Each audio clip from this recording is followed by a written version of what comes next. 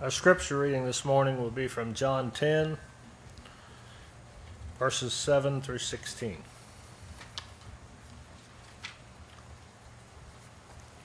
John 10, 7 through 16.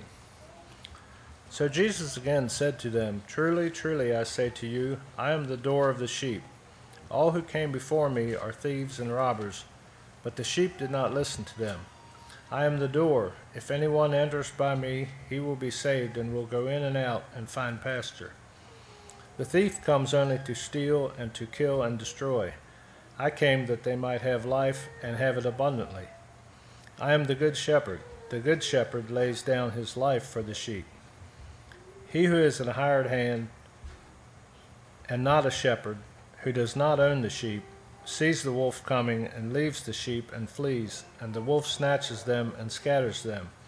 He flees because he is a hired hand and cares nothing for the sheep. I am the good shepherd. I know my own, and my own know me. Just as the Father knows me, and I know the Father, and I lay down my life for the sheep.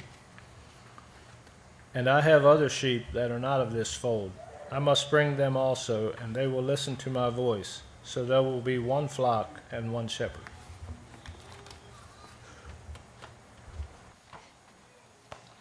Please turn with me to Psalm 23. It's a much-loved psalm, and one that I think many of you could recite in some translation or another. I'd like to, in a moment here, actually do that, but you may need to read here to be able to recite it with us in ESV. The psalm opens up with, "The Lord is my shepherd," and we have to ask, well, now who's the speaker? If the Lord is my shepherd, then it must be a sheep speaking. The poet spends most of his time in the psalm talking about what the Lord is doing, what the shepherd does, but he makes three statements for himself. And these statements are I will or I shall statements. And as we recite this or read this together, I invite you to find those statements. What are the statements that the poet, or we might think the sheep, makes for himself? And I'd like you to, as we get to those I will or I shall statements, emphasize those, because those are what we're going to be particularly looking at today. Let's read together Psalm 23. The Lord is my shepherd. I shall not want. He makes me lie down in green pastures. He leads me beside still waters. He restores my soul. He leads me in paths of righteousness for his name's sake. Even though of the shadow of death, I will fear no evil, for you are with me. Your rod and your staff, they comfort me. You prepare a table before me in the presence of my enemies. You anoint my head with oil. My cup overflows. Surely goodness and mercy shall follow me all the days of my life, and I shall dwell in the house of the Lord forever. Well, those statements are not difficult to find.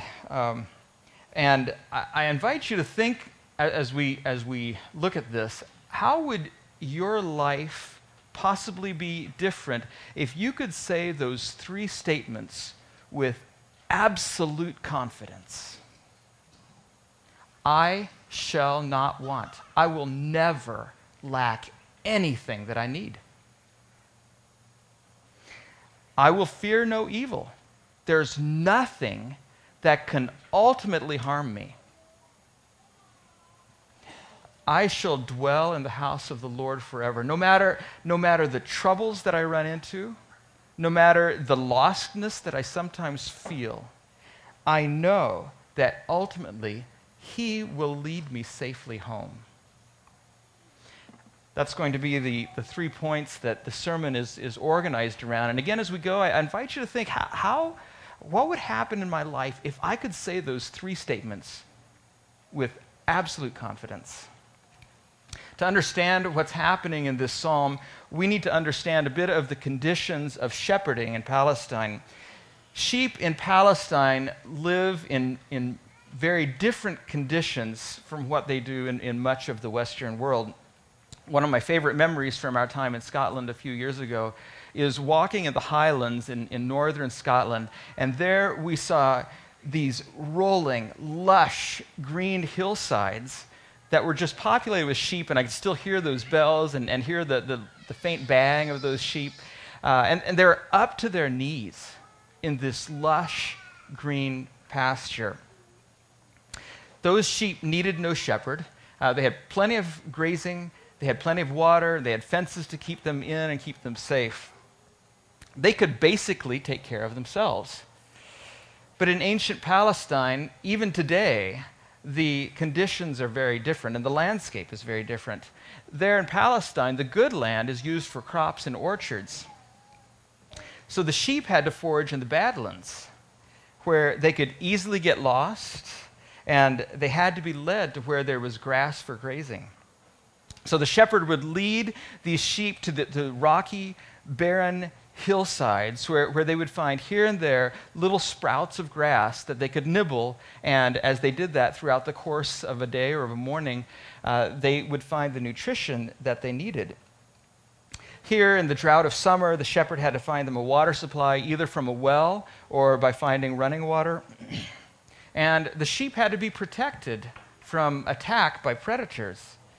So, and also when they went down then into the ravines in search of food and water, they needed help navigating these steep and rocky ledges. Thus, in Palestine and the context of our poem here, the sheep are utterly dependent on the shepherd. Now, in Scotland, as in the U.S., you would rarely see a farmer out with his sheep. They just don't need him that much. But in Palestine, flocks of sheep and goats always indicate the presence of a shepherd. Without the shepherd, the flock is helpless, wandering on lonely mountains and in wild ravines and thickets, vulnerable to robbers and wild beasts, or perishing in the deserts for lack of water and pasturage. So we see if it read, "The Lord is my farmer," then we could see ourselves as being maybe semi-independent. But here it's, "The Lord is my shepherd." And here in this psalm, we find out how utterly dependent we are on the shepherd for our daily existence. But with that, we are not just dependent and then left on our own. The shepherd is utterly dependable. And that's why the poet here can say, and we can say with him, "I shall not want." Now, that phrase, "I shall not want," doesn't mean what we would tend to make it mean in our modern English. It doesn't mean, almost sadly, that I get everything I want. Actually, it's good that it doesn't mean that. Rather, it means that I won't lack. I won't lack anything that I truly need. Now, we live in a time and a place where our needs have expanded to include having lots of stuff and doing lots of things and going lots of places. But the needs of a sheep are pretty basic. The same word of "I shall not want" is used in Deuteronomy 2:7, where God is talking to Israel in the wilderness. "For the Lord your God knows you're going through this great wilderness. These 40 years the Lord your God has been with you. You have lacked nothing." Now, we've seen how the psalm starts. God is my shepherd, and therefore I won't lack anything that I really need. So what does this actually look like for a sheep to not lack? Well, in verses 2 and 3, we see here the gracious provision of the shepherd for his sheep. So look at verse 2. "He makes me lie down in green pastures." Now, at first glance, this looks like they're feeding in lush green pastures, but actually, they're lying down. The sheep are resting.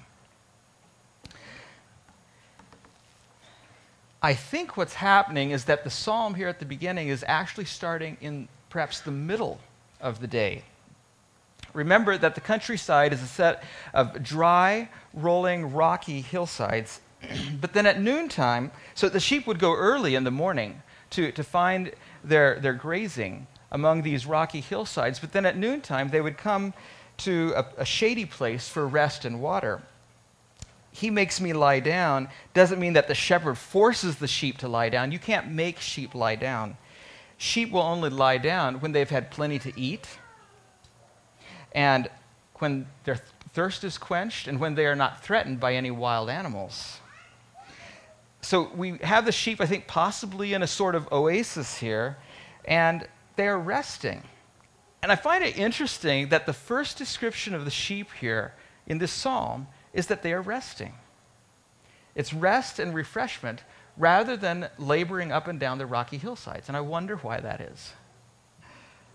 But notice further how the shepherd provides. He leads the sheep beside still waters. Well, why do sheep need still waters? It's because they won't drink from turbulent waters. When the water is swift, the shepherd may dig out a little nook beside the stream, and then the sheep can drink from a quiet pool. But I think there's still more here. This word, he leads me, literally means he leads me to a place of, here it is again, rest or refreshment. And still waters literally means waters of rest. And so we have the Lord leads his sheep to a place of rest beside waters of rest. This is a gracious provision of our Lord. Day by day, the Good Shepherd cares about our rest and refreshment so that we may have strength for the journey. I think we do well to consider this. It's a struggle for me to recognize that life is about more than productivity. In fact, nothing at all is said in this psalm about the sheep being efficient, about hustling to grow wool or hurrying to make milk or trotting off quickly to the butcher. The Good Shepherd makes us lie down in green pastures, and I think the good sheep actually does lie down in green pastures and is refreshed. But obviously the shepherd does more than just lead us to rest. We see in verse 3 then God's strength and his faithfulness. He restores my soul may mean reviving our life in the sense of I was down. I was really down, but he picked me up. But I think the language also suggests retrieving a straying sheep. This is not just for unbelievers. Psalm 119 is that psalm that just praises God's word. And so it's somebody who clearly believes deeply in God, loves his word.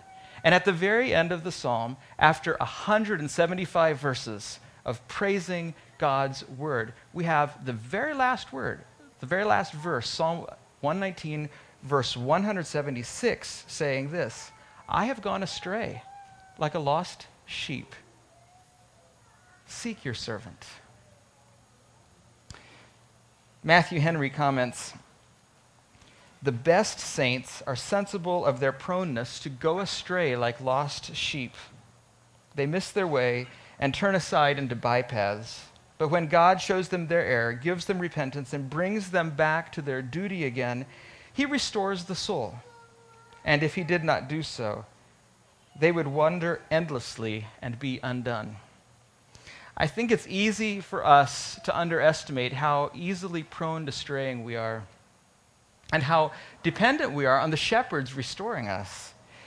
I've read that once a sheep knows that it's lost, it will try to hide under a rock or a bush and bleat pitifully there, alerting all predators within hearing that it's there. And the shepherd has to hurry and retrieve it before anything else does.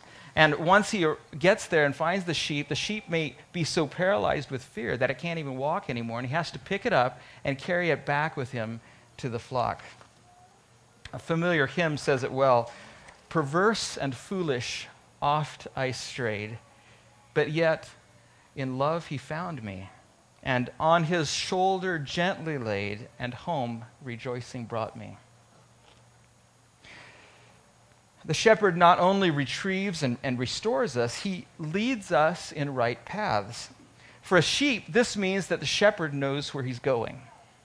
Some trails going down into these deep ravines, or they're called wadis, some of those trails are dead end, and they're so narrow that there's no place for a sheep to turn around, and I don't know how good a sheep is at backing up. But a shepherd worth his salt will lead sheep in paths that bring the sheep directly to their destination without putting them into any unnecessary danger. So God gives us rest and refreshment. He retrieves us when we stray, and he leads us down right paths. All this is not difficult to see for sheep, but we are Americans.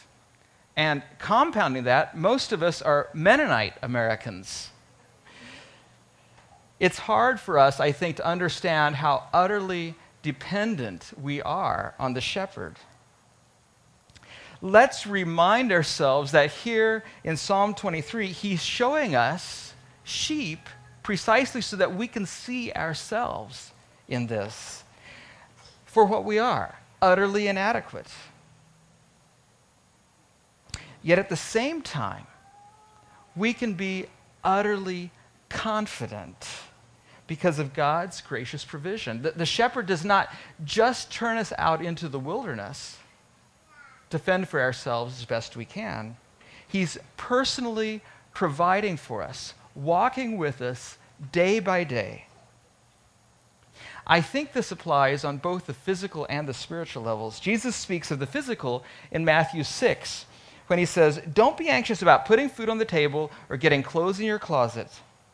Your heavenly Father knows that you need these things." And he summarizes, "Therefore, don't be anxious for tomorrow, because tomorrow will have enough troubles of its own." Tomorrow will be anxious for itself. Ray Vander Laan quotes a rabbi, "Worry is dealing with tomorrow's troubles on today's pasture." Now, look again at verses 2 and 3. Look at who is performing the actions here in verses 2 and 3. Notice this. He makes, he leads, he restores, he leads. What I notice is overwhelmingly, God is the one who takes initiative in my life. But of course, that means I have to respond. Well, I think this applies on the spiritual level as well. Our works of righteousness follow the restoration of salvation. Not by works of righteousness, which we have done, but according to his mercy, he saved us. And from Ephesians, "For by grace you have been saved through faith, and this is not your own doing. It's the gift of God. For by grace you have been saved through faith." It is the gift of God, not a result of works, so that no one may boast. For we are his workmanship, created in Christ Jesus for good works. Think of it this way. We do our good works for one of two reasons. Either because we're trying to earn our salvation, or because we've already received it. If we're doing good works in any way to gain merit with God, or to try to work our way back into his favor, then we have good reason to stand under a bush and bleat in terror. If we're doing what is right to gain merit with God, we will either have smug self-satisfaction if we think we've lived up to the standards, or if we think we haven't lived up to the standards, then we're going to fight insecurity and anxiety and self-hatred.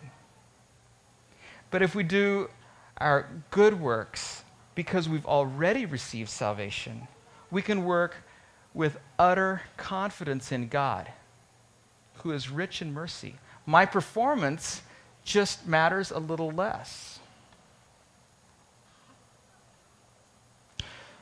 We've looked now at God's gracious provision for us so that we can say, "I shall not want." Let's turn now and see how can we say, "I shall fear no evil." Here in the psalm, the valley of the shadow of death literally is something like the valley of deep darkness.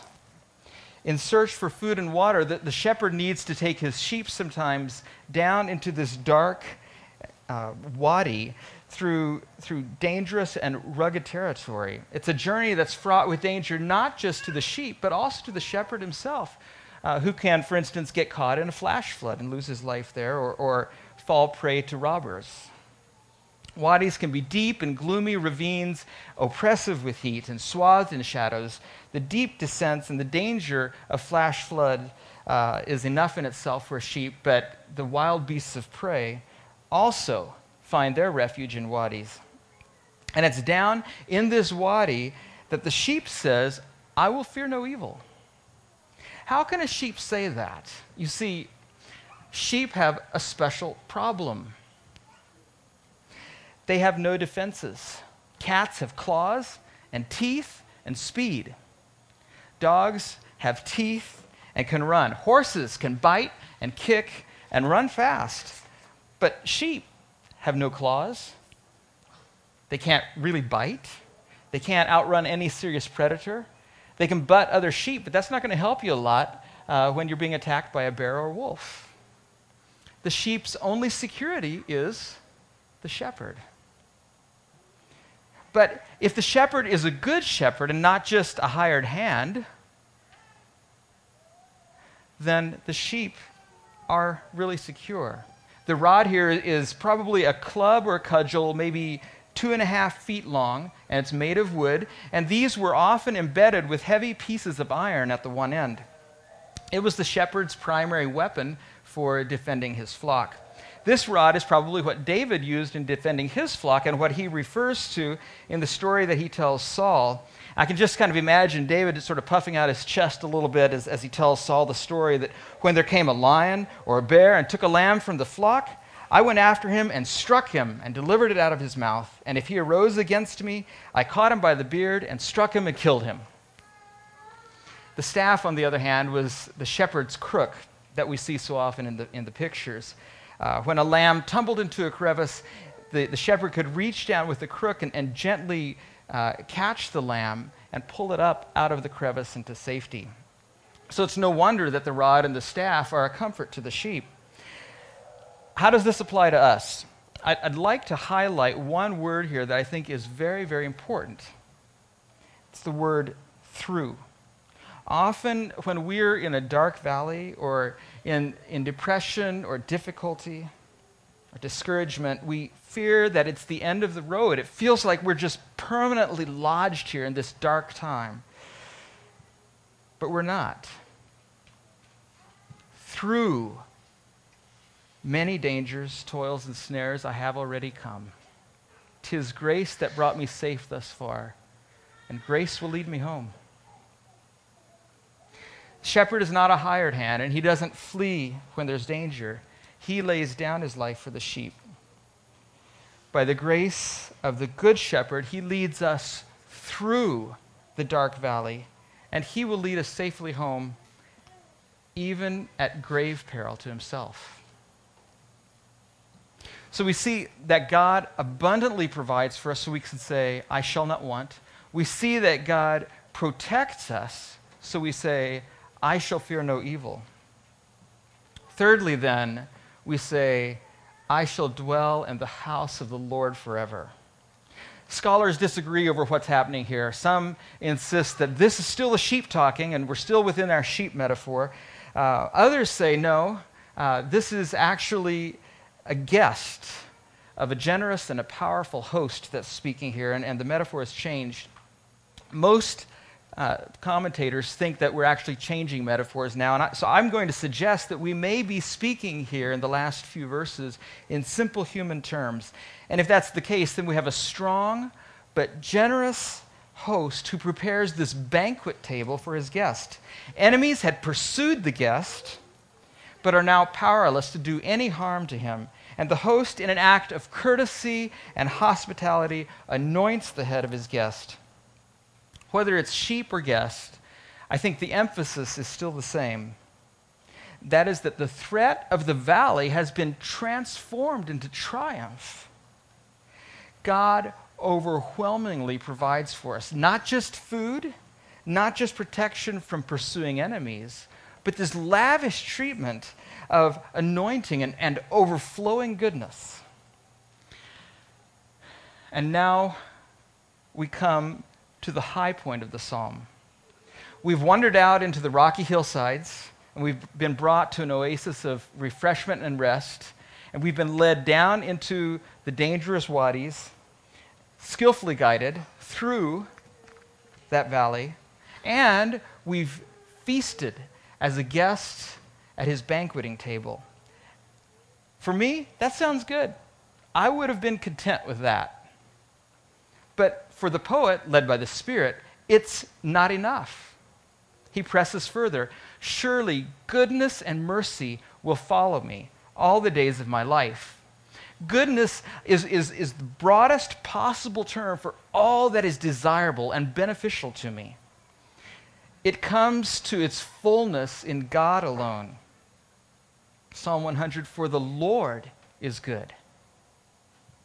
And then this call to us from Psalm 34, oh, taste and see that the Lord is good. But God's goodness isn't enough. There's his mercy, which is often translated steadfast love. It's a loyal love. It's a family love, a love that happens not from a distance, but in close relationship. But just the fact of God's goodness and his steadfast love still isn't enough. The word follow actually means to pursue. In the Old Testament, this word is frequently, not exclusively, but very, very frequently used of enemies pursuing enemies. I think it's just fascinating what's happened here in this psalm. We are safe from the pursuit of enemies, but we are not safe from the pursuit of God. God's overwhelming goodness and his steadfast, loyal love are pursuing us just as hotly as the enemies were pursuing us. Why? Why would God pursue us? The pursuit of God's faithful, steadfast love and the pursuit of his goodness can only end in one logical place: himself. His pursuit has always been to redeem us and to bring us to himself. Witness this, just a beautiful verse from Exodus 19, verse 4. You yourselves have seen what I did to the Egyptians and how I bore you on eagle's wings and brought you to myself. And then there's another verse that is a remarkable parallel to our last verse here in Psalm 23. This is from Exodus 15:13. You have led in your steadfast love the people whom you have redeemed, and you have guided them by your strength to your abode. See, the dominant players in your life are not your inadequacies, not your needs, not your enemies, not your troubles. The dominant players in your life are the goodness of God and his steadfast love. Remember who wrote this psalm? David had many troubles, many of which he brought on himself. There's the sordid affair that he had with Bathsheba and the accompanying murder. He had trouble in his family. He had a rebellious son who staged a political rebellion. There was incest among his children. And yet, in the face of that, David sings, surely goodness and mercy shall follow me all the days of my life, and I will dwell in the house of the Lord forever. Our well-being doesn't depend first and foremost on our own efforts. Rather, as Isaiah says, all we like sheep have gone astray. We have turned every one to his own way. How will God fix this? By telling us to get our act together? No. And the Lord has laid on him the iniquity of us all. The sacrificial death of Christ is the ultimate display of his pursuing us and the ultimate assurance of our well-being. This psalm is a call to us to place our full confidence in our Lord, the Good Shepherd, the one who has laid down his life for the sheep. He's the shepherd who leads us to rest and refreshment. He's the shepherd who abundantly provides for us, we who are utterly helpless without him. He's the shepherd who safely leads us through the dark valley. He's the one who throws a lavish banquet for us. But let us not be content with mere provision, mere protection, mere lavish abundance. Let us not be content short of dwelling with God himself, the pursuing God, the Good Shepherd who brings us safely home to himself. May Psalm 27:4 be our prayer. I have asked one thing from the Lord.